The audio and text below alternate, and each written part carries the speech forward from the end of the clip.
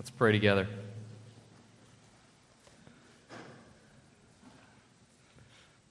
Father, we come to receive from you as always, to receive your word, to receive good news to our troubled hearts, to our anxious hearts, to our exhausted hearts for trying to earn your righteousness this week, from running from you this week, from little faith this week.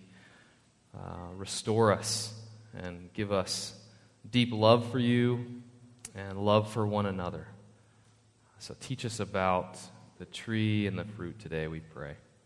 In Jesus' name, amen. You can be seated. Welcome. It's good to see you all. My name's Ryan. I'm the pastor here, so it's great to worship with you today. I'm going to do a few announcements now because I love to forget those for some reason at the end. So quickly, let me just let you know that the Profession of Faith class is going to start. There's a sign-up on the back welcome desk back there. So if you have a child who's ready to profess their faith, who you think understands the gospel, that would be a good thing for them to be a part of. Also, Men's 55 Breakfast will start on September 16th, and then afterwards we're having just a little get-together, so you might want to be a part of that as well. So stay afterwards and come eat and play and enjoy it not raining. All right, Matthew 7:15 through 20. Jesus here is really concluding his sermon. So we've been going through the Sermon on the Mount, one sermon by Jesus. Chapter 7, he does what I guess preachers do, which is he starts to wrap up his sermon. And so this is really probably more of a summary of things he's already said than new content. So he's starting to summarize what he already said in chapters 5 and chapter 6. He's concluding it here in chapter 7, especially with last week and this week, both kind of summaries. So we're going to look at false prophets today and their fruit. And so we have, I think, 3 questions we need to address with these false prophets. First of all, what in the world is a prophet, to start with? That would be helpful. We know what a good prophet is. We might understand what a false one is. So what is a prophet? Why are these false prophets? And then finally, how are they recognized? Jesus gives us some help there on how to recognize them. So our sermon summary is this: false prophets ignore their internal corruption. False prophets ignore their internal corruption. So first of all, what is a prophet? A prophet in the Old Testament, you might think, oh, it's someone who tells the future. Well, sort of. A prophet in the Old Testament was actually probably more of a forth-teller than a foreteller. So more probably someone who just states it like it is and communicates the message of God to the people. So they would stand, there's God's people, here's God, here's the prophet in the middle. Gets the message from God, delivers it to the people. So think about Moses, who goes, if you're familiar with the Bibles, he goes up to Mount Sinai, gets the word from God, gets the 10 Commandments, the law from God, and then brings it down to the people. The people do not interact with God on their own. They have an intermediary. So the good news of the gospel is that we no longer need that intermediary. So if you were not reading your Bibles because you thought you needed this guy to say it to you, praise God, you don't. You can go straight to God. Jesus, the ultimate prophet. He's the prophet, he's the priest, he's the king, the final of those. And so we no longer have prophets that we need to go to God, get a message for us, and come back and deliver to us. But we can go right to God. Remember what he just said, ask and it will be given to you. Just come. You're God's children. You've been adopted. Come straight to the throne in a sense. Come straight to me as your father. And so that's part of the good news of the gospel. We no longer need that prophetic role. Well then, if we know that as what a prophet is, then why are these that Jesus is speaking about false prophets? Well, they claim to be speaking for God, right? If you rewind throughout the whole Sermon on the Mount, he's speaking to some people who claim to be speaking for God, but they have a couple problems. And those 2 problems, I think, are with their message and with their motivation. Corrupt message and corrupt motivation for these false teachers. Let's first look at their message being corrupt. See also, if you want to know, what's Jesus summarizing here? Flip back a page to chapter 5 and think about these statements that Jesus says. You have heard it was said, but I say to you. What Jesus is saying, they've got the message wrong. The message is corrupt. Let me correct the message for you. They have the law, they have the prophets, they're bringing them to you. However, they're not bringing them correctly to you. They're not bringing the actual message that I gave to them. Do you remember that game Telephone? Where one person, you'd have a group of people, you'd give the message to this person and then watch it travel all the way around. And by the time you got to the end, really bizarre things happened to that message, right? Words were inserted that weren't there. Some were taken out. Synonyms were used that weren't exactly the same. Words that rhyme were just put in there instead of the real word. It's bizarre what happens by the time that travels. And so that's kind of what's happening here. God gives the perfect law. He gives his message. These prophets take it and they twist it a little bit. They do something to it. So remember Jesus' warning in 5:19 when he kind of introduced the section where he talked about how exactly they did that work of adjusting his message. Matthew 5:19 through 20. This is on page 810 of the Black Bibles. Therefore, whoever relaxes one of the least of these commandments, so there it is, relaxing the commandments, and teaches it to others, and teaches others to do the same, will be called least in the kingdom of heaven. And then he finished it with, your righteousness must exceed that of the scribes and Pharisees. I think he's saying of the false prophets, the scribes and Pharisees, who are taking his law and adjusting it and changing it before they deliver it to the people. So he's hinting again, maybe not hinting as much anymore, as straight up telling us again, righteousness must be more than external behavior. Righteousness must be more than some sort of external piety. That's not the gospel. The gospel is not stop doing these things and simply start doing these things. Gospel is repent and believe that Jesus is. So here's a little summary of the gospel that maybe is helpful. I'm trying to boil it down as much as I can. Law, perfect. Us, sinners. It sounds like a caveman, sorry, but law, perfect. Us, sinners. Big problem. Jesus, Savior. That's a good summary of the message of God right there. Law is perfect. Us, we can't meet it. We're sinners. Jesus comes and saves us in the midst of that. Well, how do we know that the message is corrupt? A couple things. First of all, does it fit with an understanding that Jesus gave in chapter 5? In other words, does it fit with things like, blessed are the poor in spirit, blessed are those who mourn, blessed are the meek, blessed are those who hunger and thirst for righteousness, blessed are the merciful? Does it fit with that kind of understanding of who we are as people? Does it fit with the person Jesus describes in Luke 18? I kind of crunched those first two together, sorry. Number 3, does it fit with the person Jesus describes in Luke 18? And we've discussed this and said this several times. Luke 18, 2 men, Jesus tells this little story. 2 men went up into the temple to pray. One a Pharisee, false prophet, and the other a tax collector.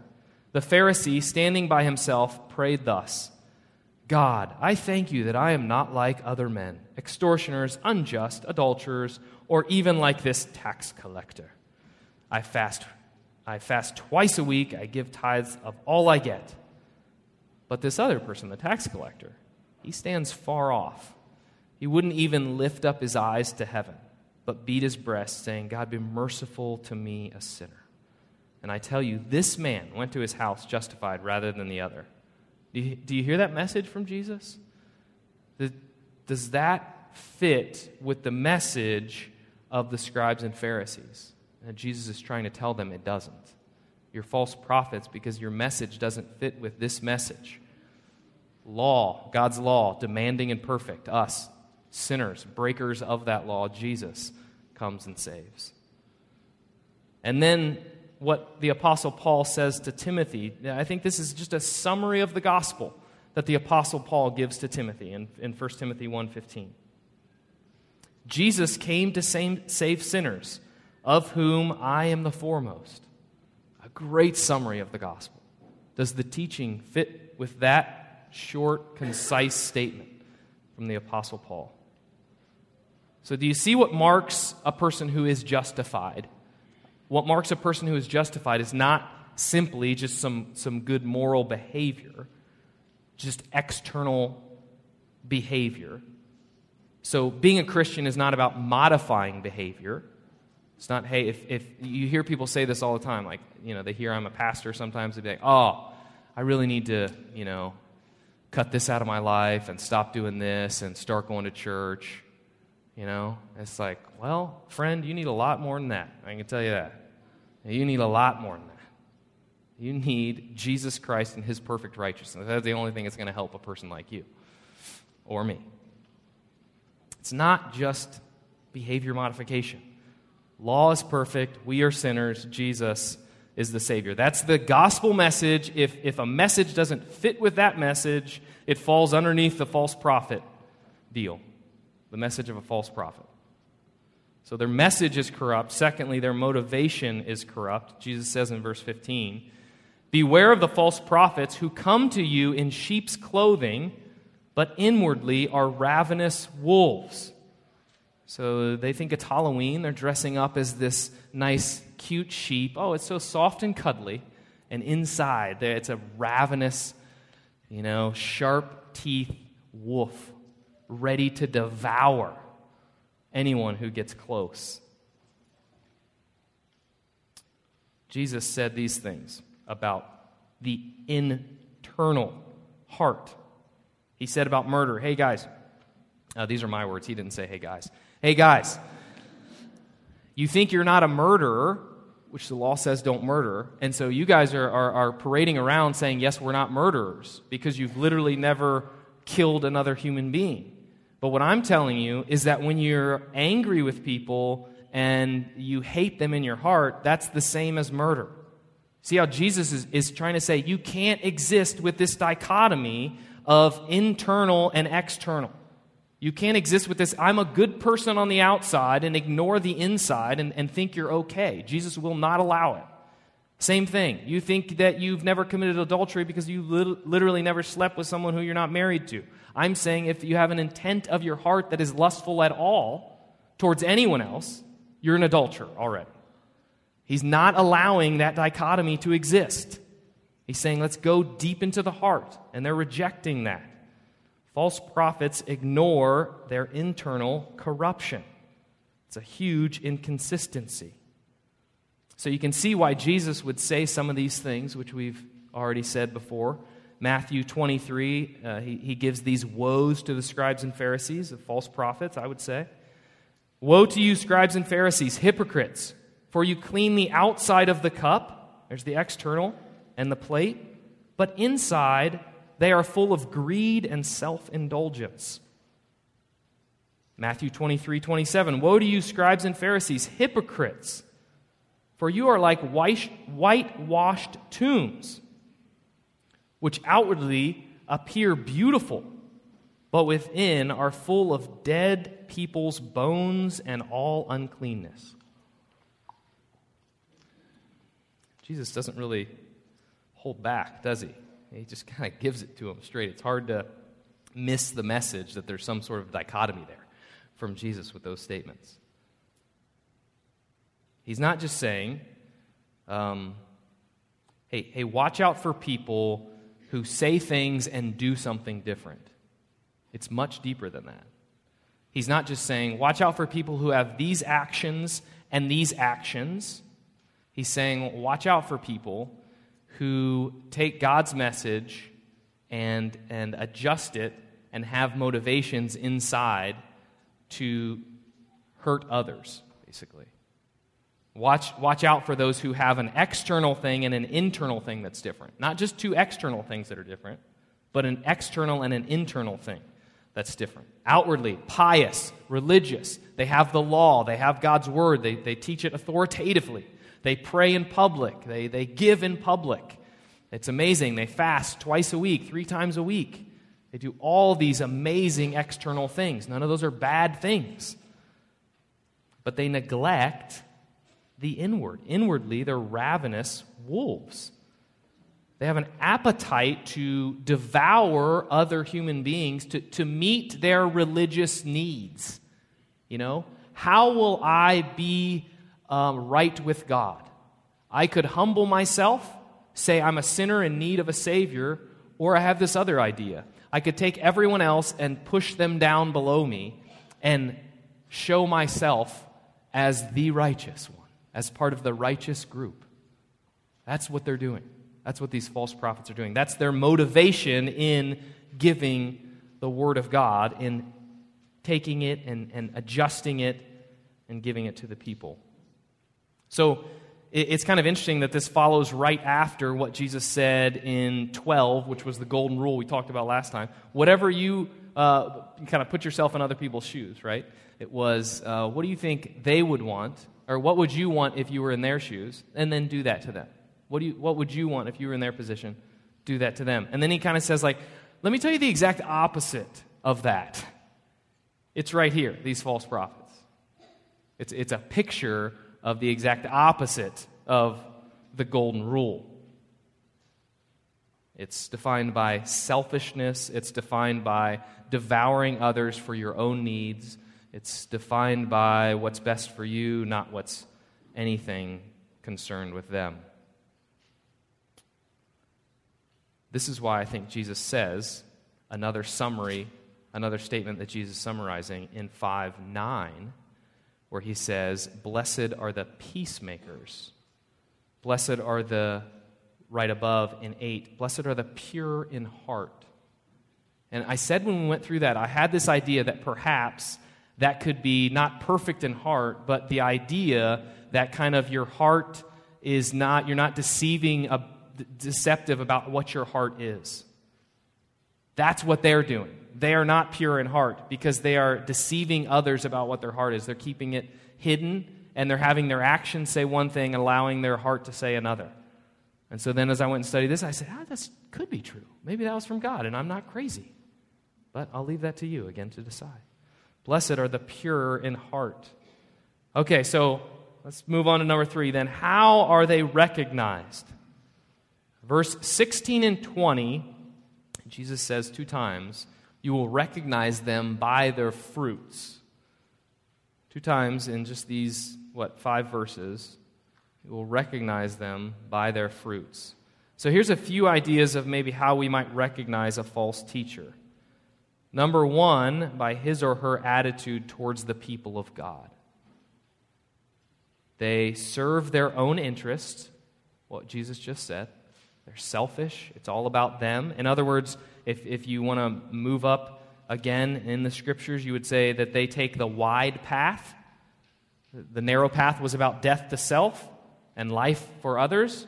They don't take that path. They take the wide path, which is life for self and death for others. They're judgmental or concerning. Go back to verse 1 through 6 in chapter 7, in the chapter that we're in, back at the beginning of that. They're judgmental and condemning of others. And here's an example, I think, of one of those in 3 John verses 9 and 10. I have written something to the church, but Diotrephes, who likes to put himself first, does not acknowledge our authority. So if I come, I will bring up what he is doing, talking wicked nonsense against us. And not content with that, he refuses to welcome the brothers, and also stops those who want to and puts them out of the church. That's a great picture of what Jesus is talking about here. Someone who is selfish and only out for themselves and very much against God's people. So what's the attitude towards the people of God? Secondly, what is the reaction to the teachings of Jesus? This is an easy one to watch people's reaction to this. What is their reaction to being people, back to Matthew chapter 5, being people who are poor in spirit, being a mourner, being meek, being told that they need to hunger and thirst for righteousness because they have none? What's the response to that?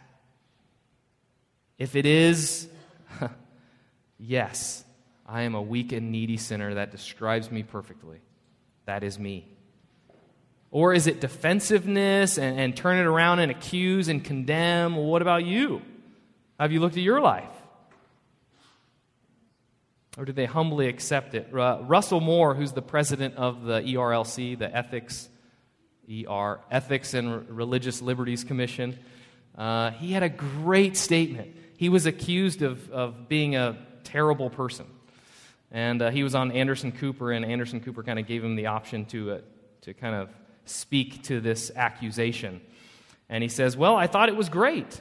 It's one of the few things I can agree. I am a nasty guy with no heart. We sing worse things about ourselves in our hymns on Sunday mornings.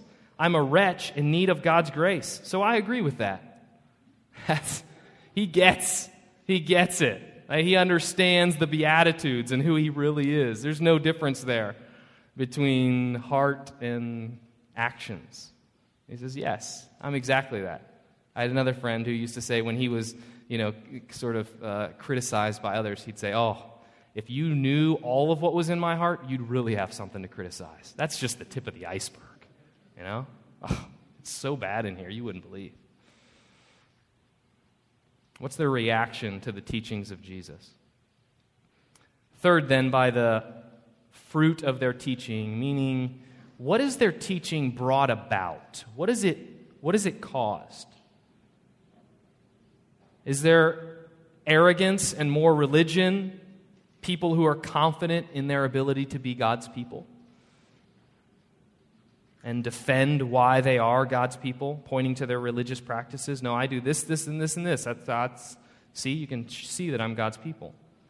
Is there lots of me and them teaching? Is the hero of every story they tell themselves? That's one way to tell. It sounds like you might be the Savior instead of Jesus. This is interesting. Well, the fruit of their teaching. They're ravenous wolves. So I think you could say, look at those who they teach. Are they torn apart? Is there disunity? Is there hurting? Is it, look the opposite of, blessed are the peacemakers? There's strife. Another thing is there people with heavy anxiety and burden from their teaching? The teaching of Jesus set people free. It was fantastic. Sinners loved to come and hear the message of Jesus. But these false prophets and super religious elite people, they didn't need that message, and they hated it. It was a ridiculous message to them because they've already gotten what he's promising. So do they have anxiety and heavy burdens around their neck? I think one of the test is to see if the fruit that they're talking about, is it negative or is it positive? What I mean is not like, not encouraging or encouraging. What I mean is what they're pointing out in others. Is it something that is of the negative? I mean, like, don't do that, abstain from that, keep away from that, negative. Is it all negative? What does it mean to be a person of God? It means you don't do this, it means you don't do this, it means you don't do this, it means you don't do that. Is that their teaching? Very law-based teaching, but a lowering of the law even? Or is it positive? Do they love people? Do they sacrifice for people? Do they give grace to people? I think Jesus' way of kind of looking at fruit and seeing if it was healthy or not seemed to be more in the positive than in the negative. It was all negative.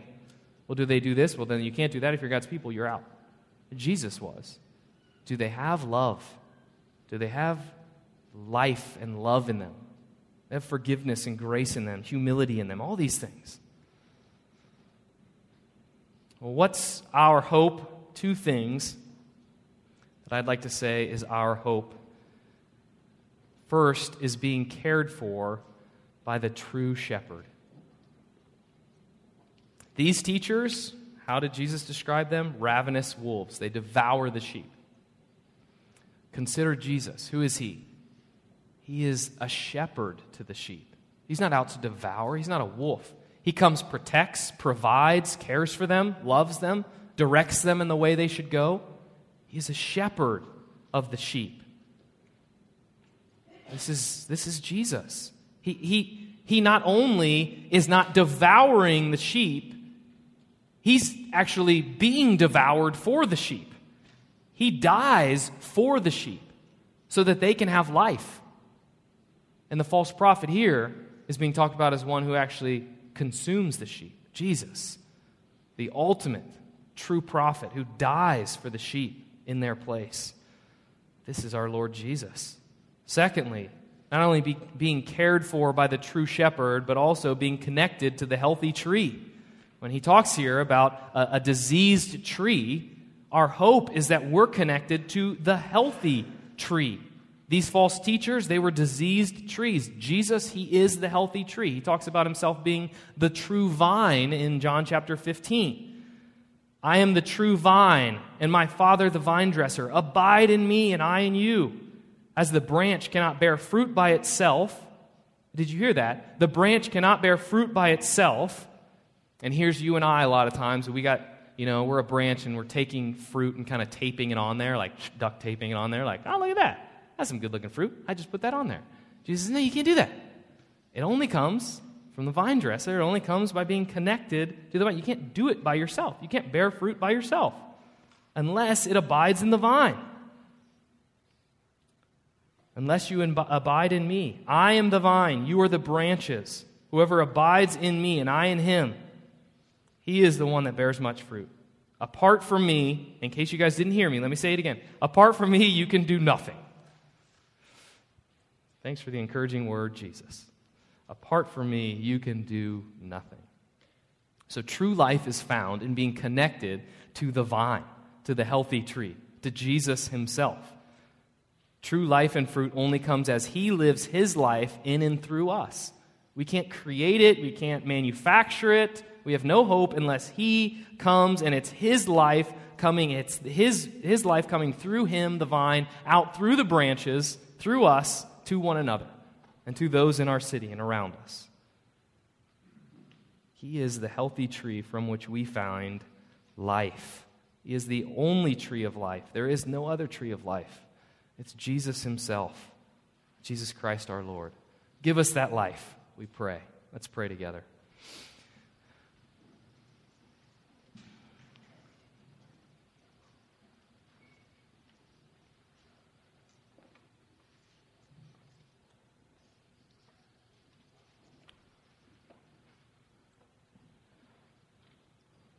Father, but by grace, we all would be in that spot as false teachers.